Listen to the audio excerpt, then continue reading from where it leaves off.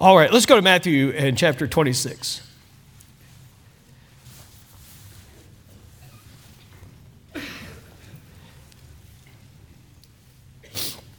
had a great new members class this morning as well, and I'm not sure the exact number, maybe 20 or so, and some that have recently joined and others that are just visiting and praying about membership here. And so we just got started. We have 3 more weeks that will be together in that new members class. You're more than welcome to attend if you'd like to, if you're a new member here or you're interested. We meet on the second floor in the conference room, and so we talked about a little bit of the history today and of the church. So it was a great time. In 2 weeks from now, we'll have a combined Sunday school as part of the Creation Conference. It'll start actually on Friday night, Saturday morning, and into Sunday. I believe we need to understand what the Bible says about how we got here on this earth and creation. And so many verses in God's Word talks about how that God created the heavens and the earth and in 6 literal 24-hour days. And so we need to be able to give an answer to those that ask a reason of the hope that's in us. And so that'd be part of it. And so I'm looking forward. We'll say more about that as we get just a little bit closer. Okay, let's go to Matthew 26 here now this morning. And I want to do a little bit of background reading as we get into it. So look at verse number 31, if you would. Join me there, verse 31. We're going to be focusing in on Peter, whom Jesus called. The Bible tells us that Jesus passed by the Sea of Galilee, and there were 2 brothers fishing. And Simon called Peter and Andrew, his brother, and they were casting in the net. And Jesus said unto them, "Follow me, and I will make you fishers of men." And the Bible says that they forsook their nets and followed Him. Followed Him. Now we come to Matthew 26 and verse 31. And Jesus is in the upper room with His disciples. They're observing the Passover. We'll explain a little bit more what that means momentarily. But He says this, "Then said Jesus unto them, All ye shall be offended because of me this night. For it is written, I will smite the shepherd," he would be the shepherd, "and the sheep," that'd be the disciples of the flock, "the sheep of the flock shall be," what? "Scattered abroad. But after I am risen again, I will go before you into Galilee." Peter answered. Well, he always had an answer. Wasn't always the right one. But he answered and said, Peter answered and said unto him, "Though all men shall be offended because of thee, yet will I never be offended." You ever said something like that? Jesus said unto him, "Verily I say unto thee, that this night before the cock crow, thou shalt deny me thrice." 3 times. 3 times. Peter said unto him, verse 35, "Though I should die with thee, yet will I not deny thee." Likewise also said all the disciples. So it wasn't just Peter. Let's keep reading just a little bit. Verse 36. "Then cometh Jesus with them unto a place called Gethsemane," which means the oil press, if you remember that. The pressure, the oil press. "And he said unto his disciples, Sit ye here while I go and pray yonder. And he took with him," notice this, "Peter and the 2 sons of Zebedee, James and John, and began to be sorrowful and very heavy." It says here that he began to be very heavy, and he said unto them, My soul is exceeding sorrowful, even unto death. Tarry ye here and watch with me." And he went a little further and fell on his face and prayed, saying, "O my Father, if it be possible, let this cup pass from me. Nevertheless, not as I will, but as thou wilt." And he cometh to the disciples and findeth them asleep, and saith unto who? Peter. He saith unto Peter, "What? Could ye not watch with me 1 hour? Watch and pray that ye enter not into temptation. The spirit indeed is willing, but the flesh is weak." The flesh is weak. Verse 40, if you would please. Verse number 51. 51. It says, "And behold, one of them," this is after they apprehended Jesus. We'll tie all this together in a moment. I just want you to see it. It's all about Peter here that we're reading. And behold, one of them which were with Jesus, that would be Peter, John tells us that in his gospel, stretched out his hand and drew his sword and struck a servant of the high priest and smote off his ear. It wasn't a good shot, but he sure had the intention of helping. Yep. All right, now let's drop down to verse 57. And they that laid hold on Jesus led him away to Caiaphas, the high priest, where the scribes and the elders were assembled. But Peter, notice this, but Peter followed, what does it say next? Afar off. Peter followed afar off unto the high priest's palace and went in and sat with the servants to see the end. Now let's drop down to our text, verse 69. Verse 69, we'll read through the end of the chapter. Now Peter sat without. Now Peter sat without in the palace, and a damsel came unto him, saying, Thou also wast with Jesus of Galilee. But he denied before them all, saying, I know not what thou sayest. I don't know what you're talking about. In other words, verse 71, and when he was gone out into the porch, another maid saw him and said unto them that were there, This fellow also was with Jesus of Nazareth. And again he denied with an oath, I do not know the man. And after a while, came unto him they that stood by and said to Peter, Surely thou also art one of them, for thy speech bewrayeth thee. Your accent gives you away. Then he began to curse and to swear, saying, I know not the man. And immediately the cock crew. And Peter remembered the word of Jesus, which said unto him, Before the cock crow thou shalt deny me thrice. And he went out and wept bitterly. This morning, with God's help, I'd like to try to preach about Peter, because I think there's a lot about Peter that's a lot about us. And here's the title. The danger of being a safe distance from the Lord. The danger. You may have seen it in the bulletin as a safe distance from the Lord, and that's what Peter is doing, but just got to thinking a little bit more about it. The danger of being a safe distance from the Lord. Close enough to care, but distant enough for self-protection. Close enough to care, but distant enough for self-protection. So may God bless the reading of His Word. I'll let you hear the rest of the message sitting down. How's that?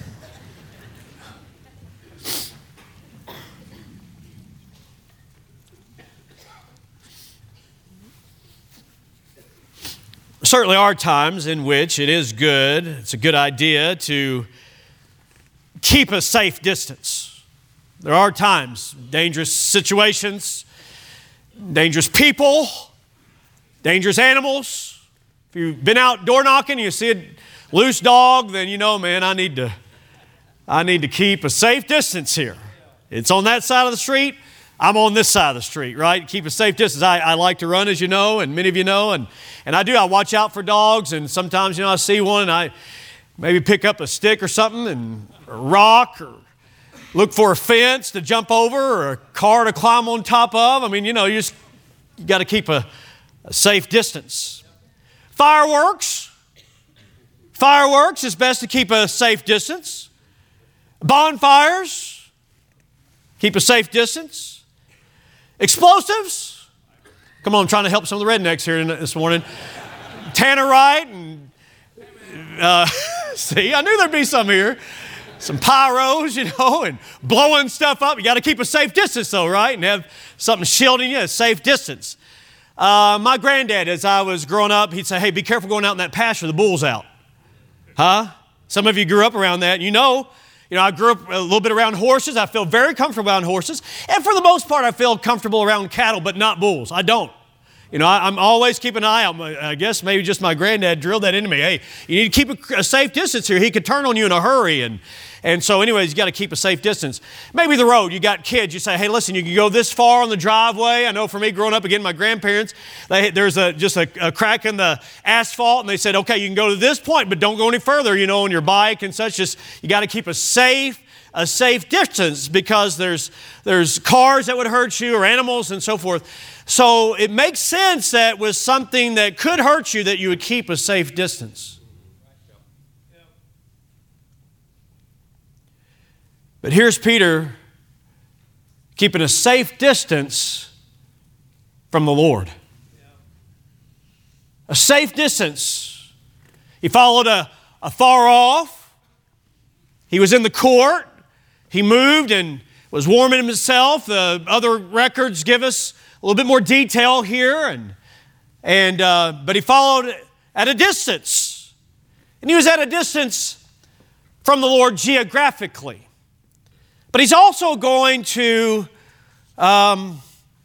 create an even more distance between him and the Lord by what he'd say in denying the Lord. There's a reason why he distanced himself from the one who would never do him any harm. Isn't it ironic? And I understand, in fact, actually what I'd like to do is commend Peter for being at the house.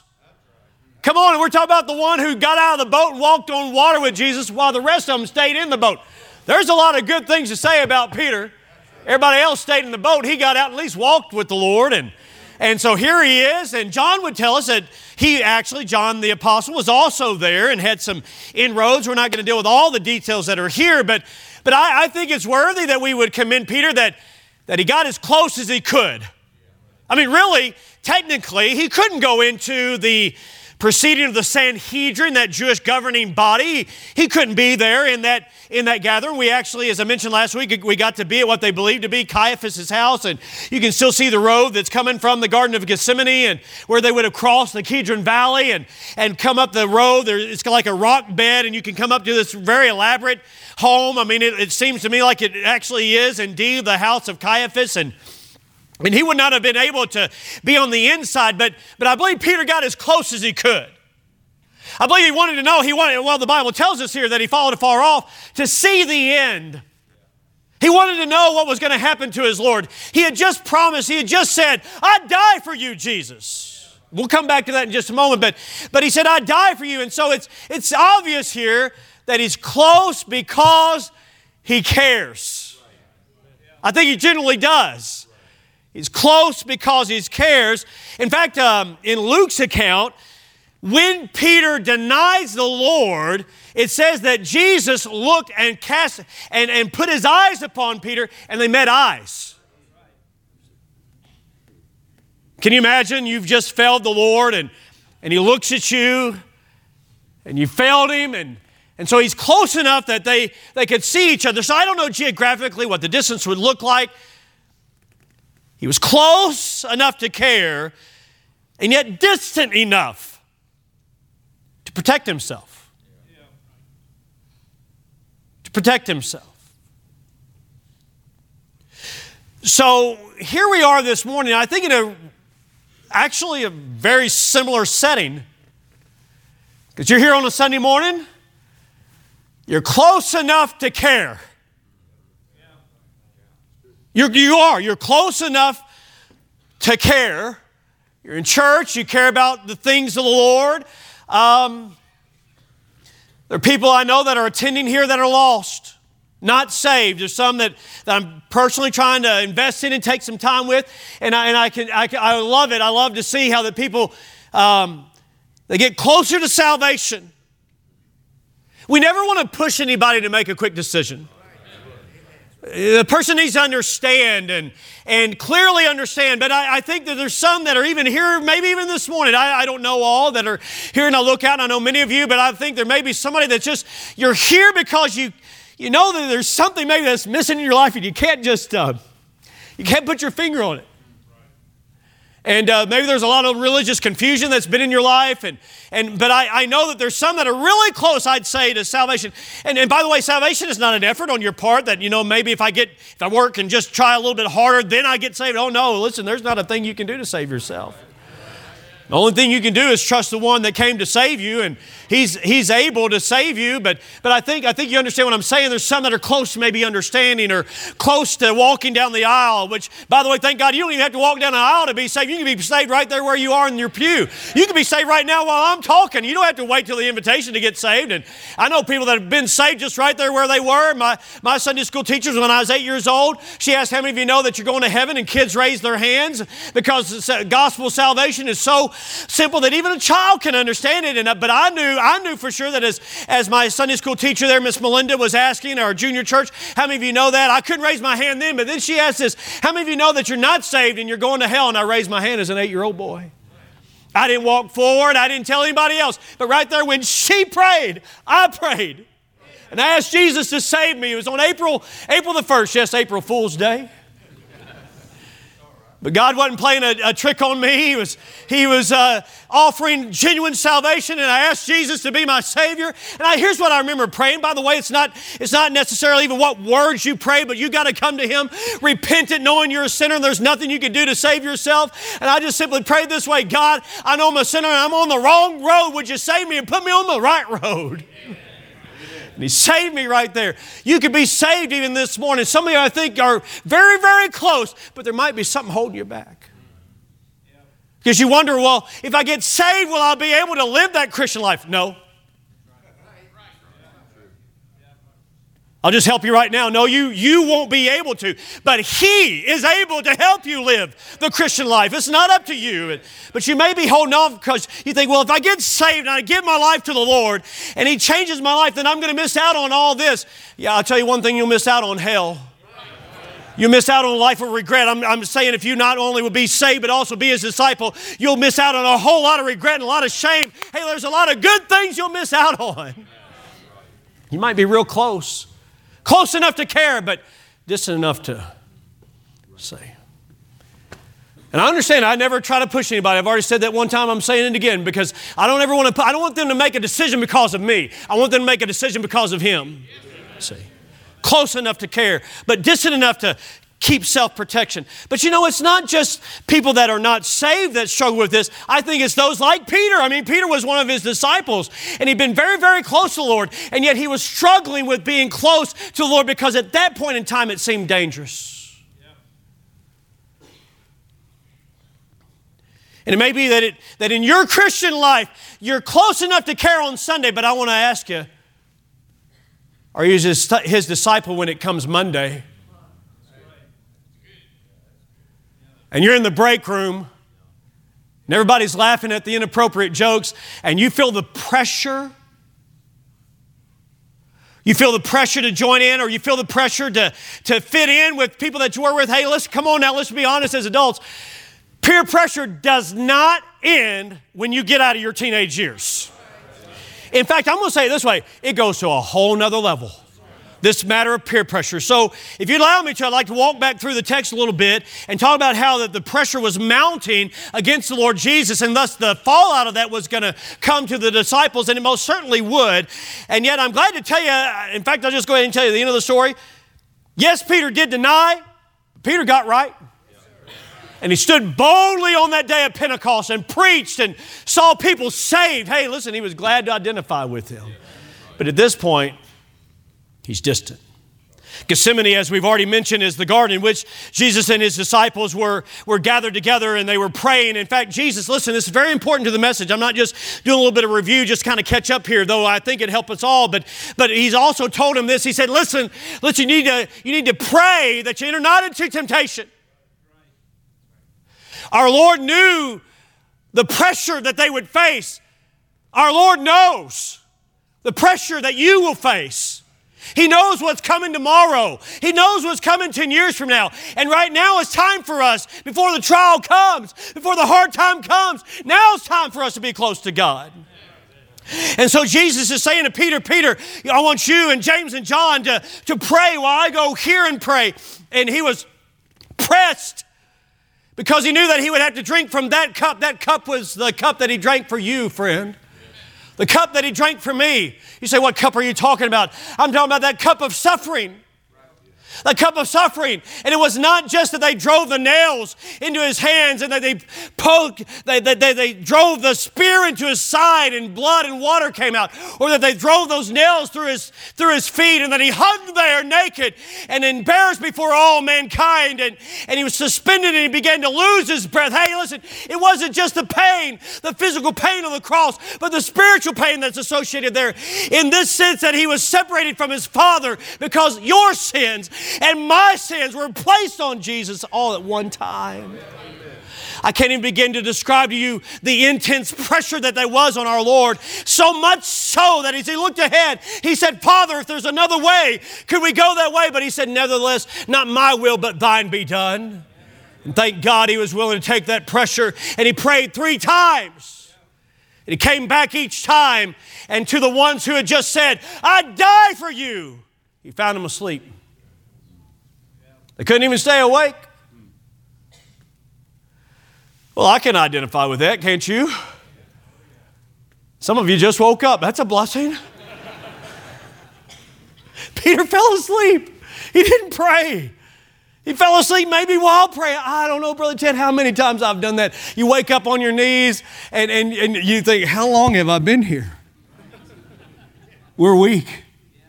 Peter was weak. Jesus went and prayed again a second time, came back, Peter was asleep. Same thing a third time. 3 times he failed to pray like the Lord told him to.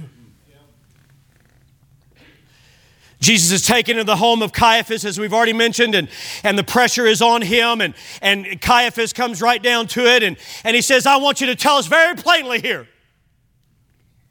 are you the Christ, and are you the Son of God? Jesus was not crucified because he was a political leader. That's not it. He was crucified because the Jews understood his claim to being the Messiah and to being the Son of God as a claim to being God. And Caiaphas, the high priest, tore his clothes apart and said, listen, he has blasphemed. What need ye further witnesses? What think ye? And they all agreed, he needs to die. Outside of that proceeding, some distance away, was Peter. Trying to understand what was going on, trying to understand what was going to happen. The Bible tells us that it was a damsel that came to him first, where the pressure that is put upon Peter at this time, the pressure was risky for Peter. Hey, listen, come on, let's give it to him where we can. He was there, and it was a very risky move even just to be there. And a little girl, a servant girl that maybe served in the house, she said, you were with him.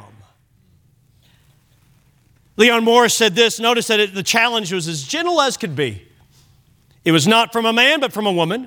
Not from a mature woman, but from a girl. Not from a free woman, but from a slave or from one of the servant girls.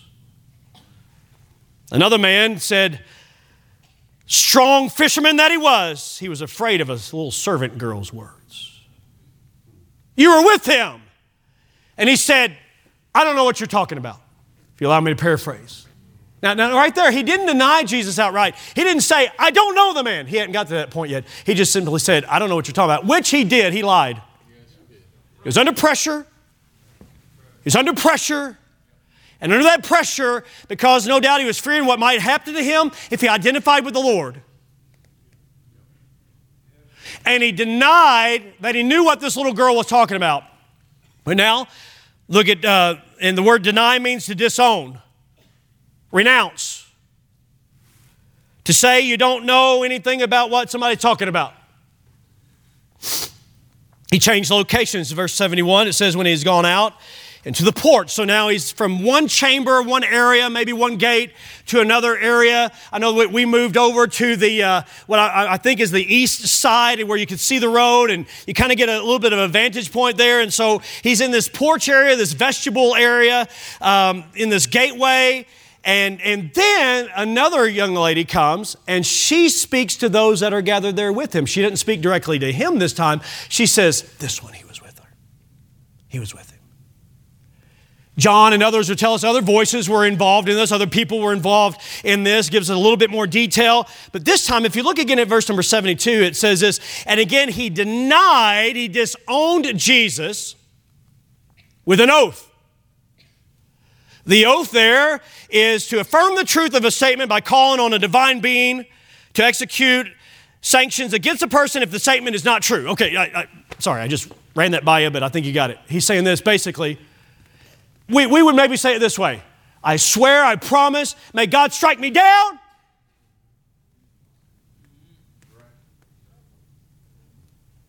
He's trying to make his point more clear. I don't know the man.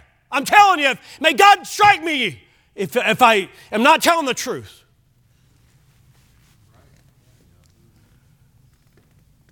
Aren't you glad God doesn't do everything that we say? Verse 73, others gathered around Peter, and after a while came unto him they that stood by and said to Peter, surely thou art one of them, because your speech bewrayeth thee. Your speech gives you away. You know what they're saying right there? You got a northern accent. Come on now. You can tell when somebody's from the north. Isn't that right? There's some northerners in here, and some that are not from the north. Amen. I remember being up in Boston, and this dear lady, she said, my name is Marcia. My name is Masha. That's what she said. My name is Masha, but you can call me Marcia. I said, you can say it. I know. We can, but we don't. I was up in Wisconsin. We were on vacation this summer, and around Chautauqua, Wisconsin, and we were gonna do a little bit of crappie fishing, and so I was gonna buy minnows.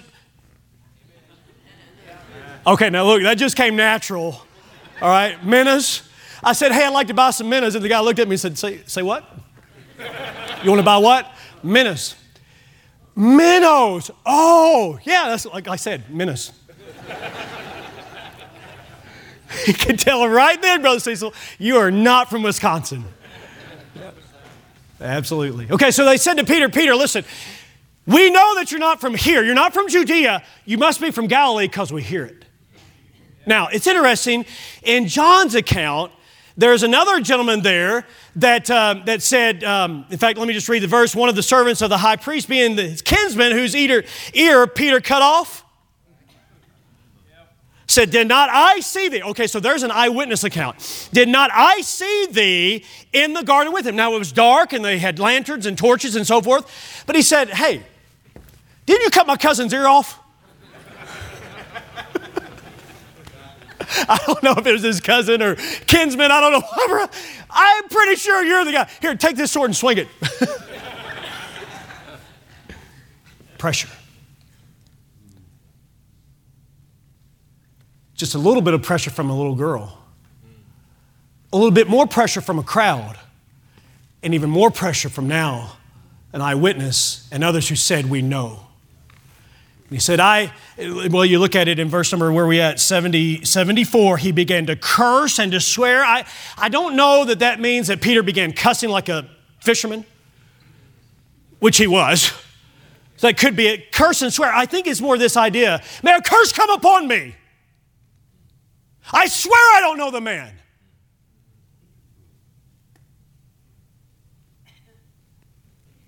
He fell asleep how many times while praying?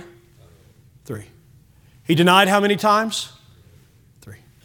Our Lord submitted to the will of the Father how many times? 3. The olive press puts pressure on those olives to get the oil out of it how many times? 3.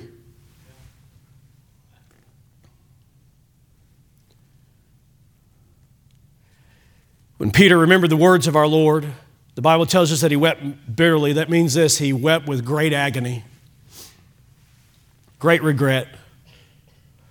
You ever had a time like that? You messed up so bad. You failed your Lord so poorly. He denied the Lord.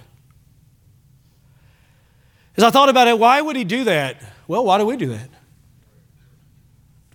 I believe from the text, he's afraid that what might happen to him if he did identify with the Lord. He felt it was, hang on, wait a minute.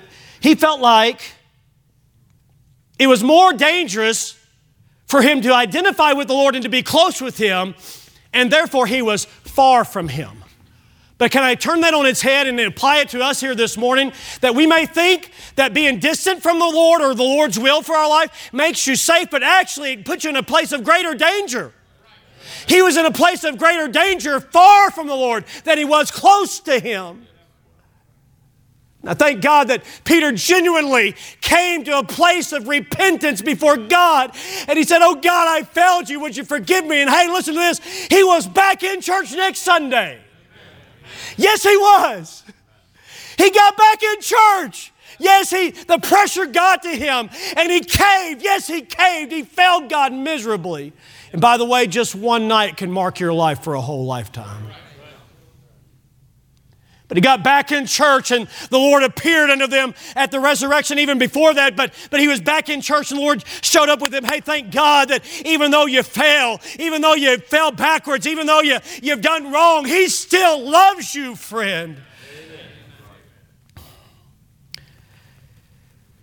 Let me ask you this morning, are you close or distant from the Lord?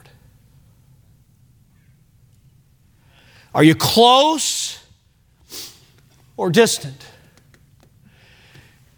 It's interesting to know Peter most likely is the one who gave information to Mark for his gospel, and Matthew would gather information from them. So ultimately, this account comes from Peter.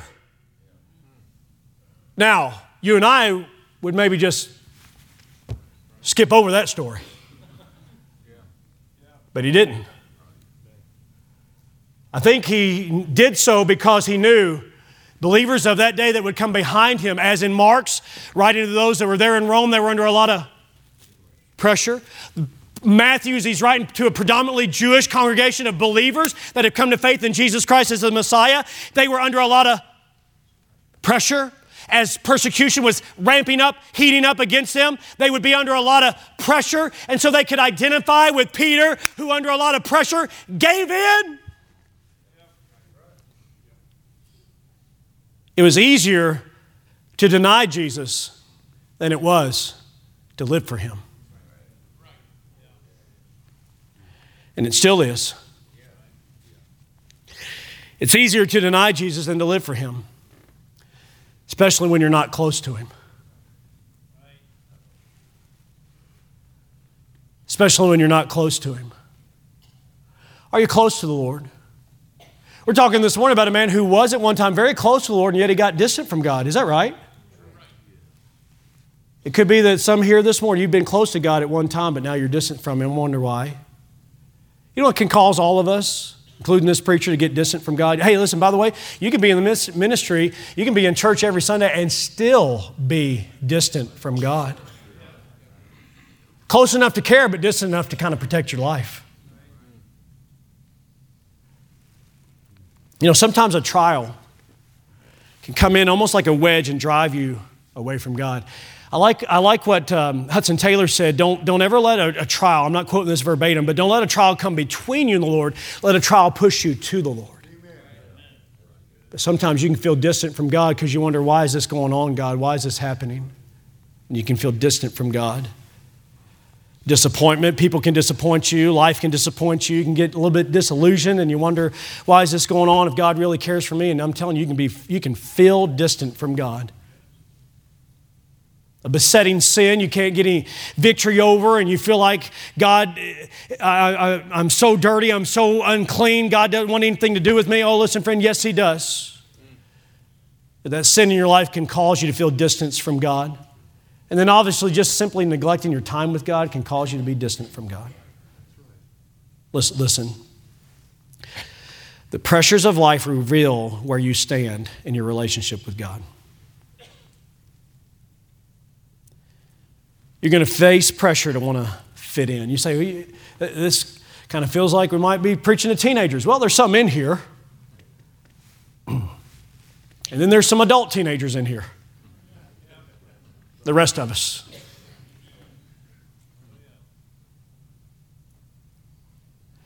I remember when I started getting things right with God, I started carrying my Bible to school, my public high school. But I didn't carry my normal Bible. I carried my New Testament, a small New Testament. And in ag class, come on, I was in Kentucky. In ag class, I'd read my Bible inside of my book bag, concerned about who might see. I'm glad God helped me get past that, and I started carrying my Bible to school, my regular Bible. I didn't carry the big family Bible. That'd be a show.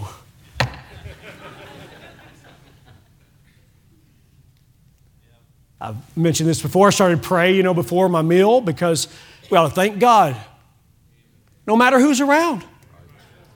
I'm not saying, you stand up on the table and say, hey, everybody bow their head and close your eyes here at the restaurant here in just a few minutes. We're going to have prayer. But neither should you pray like the napkin prayer where you drop your napkin. Lord, we sure thank you for the food. Sure appreciate it. But it's taking time and say, God, I thank you for the food, and just bow your head and pray. But there's pressure because you wonder, what will people think if I stop and pray? Heard about that older man in the restaurant. He bowed his head and prayed and thanked God for the food. And some rebellious teenagers making fun of him. Hey, old man, does everybody pray and thank God for their food before they eat where you come from? He said, no, the hogs don't. They just go ahead and eat. There's some of that pressure. You can have pressure on you to talk a certain way to kind of fit in with a group. Listen to a certain type of music to fit in with a group. Go to the movies, watch certain movies, because you want to feel like you're the one out. Your kids can feel that, and they won't know about this movie. And everybody else knows about it. Pressure. It's easier to deny the Lord than it is to serve Him. The pressure to be a part of things that you shouldn't be a part of, the pressure to give in physically to somebody just because you want them to like you, the pressure of drugs and alcohol and tobacco, the pressure of accepting a sinful way of life, the pressures that can cause you to regret things that you regret to this very day. The pressure to go along with things at work, the pressure to go along with deceitful business practices that your boss is even putting pressure on you, or the pressure to say, hey, tell them I'm not here when they are here. The pressure to endorse a sexual behavior that's deviant from God's plan for one man, one woman. And you got that pressure on you at your workplace. You got that pressure on you in the military. You got that pressure on you, and that pressure is so great, and it's like the vice grip is tightening up on us, and we got to go along and even celebrate it. Pressure for your family to fit in with other families. Pressure from your own family who thinks you're crazy because you're in church on a Sunday morning. They think you're crazy. Am I right about that? Some of you got some family members think you've totally lost it, and they think that you're crazy, and they think that by having all these rules of being in church as they see it, and all these confinements, that you're going to lose your kids. But just give it about 10 to 20 years and see where kids are. Pressure. The pressure to endorse the sinful behavior of your children or your grandchildren. Well, that's a lot of pressure there. And here's what happens when you give in to that kind of pressure. You find yourself in the wrong crowd.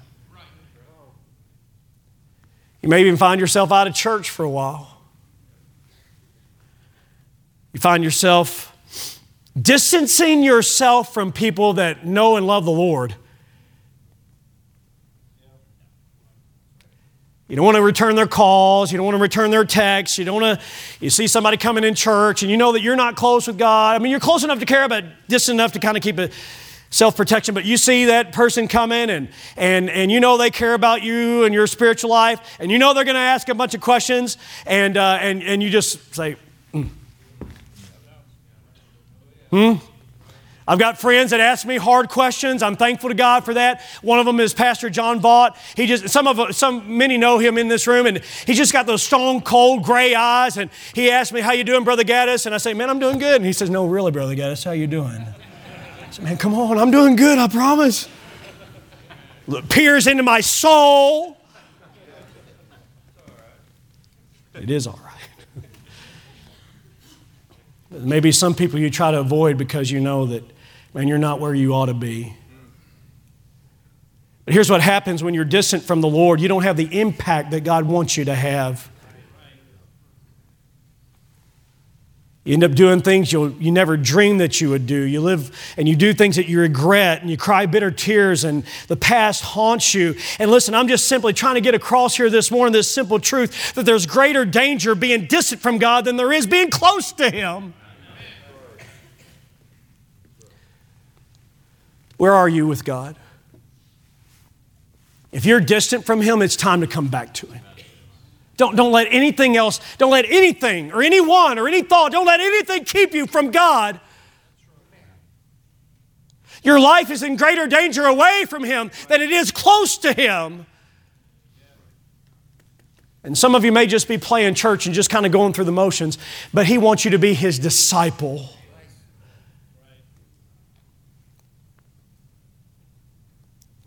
There's hope. Yes, Peter failed, but he got right. And he stood on the day of Pentecost and preached Jesus and Him crucified and risen again. And souls were saved. And eventually they're going to tell Peter, "We don't want you to preach anymore in His name." They locked him up in jail, and God got him out. And they went back to preaching. They said, "We told you." And they beat them.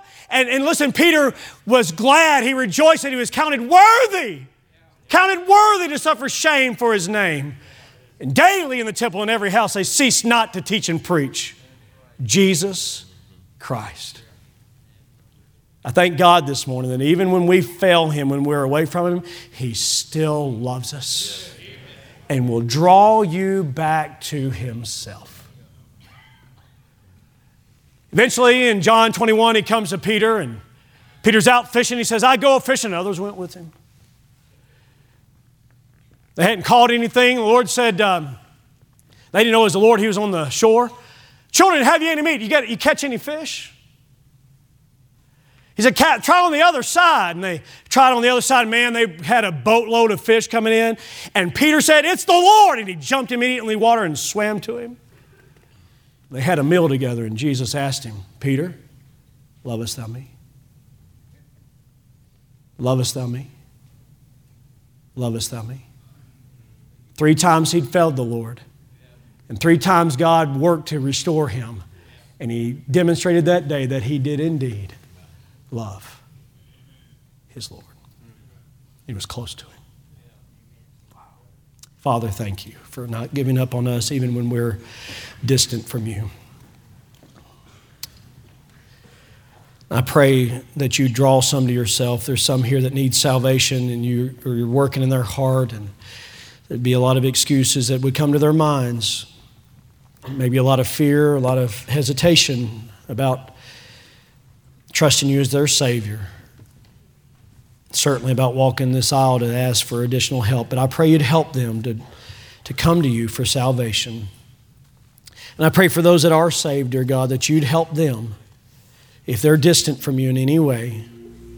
Lord, I pray that You'd help them to draw nigh, because You promised that if we would draw nigh or close unto You, that You'd draw nigh unto us. So I thank You for that. Now help us in the invitation, I pray, in Jesus' name. Amen.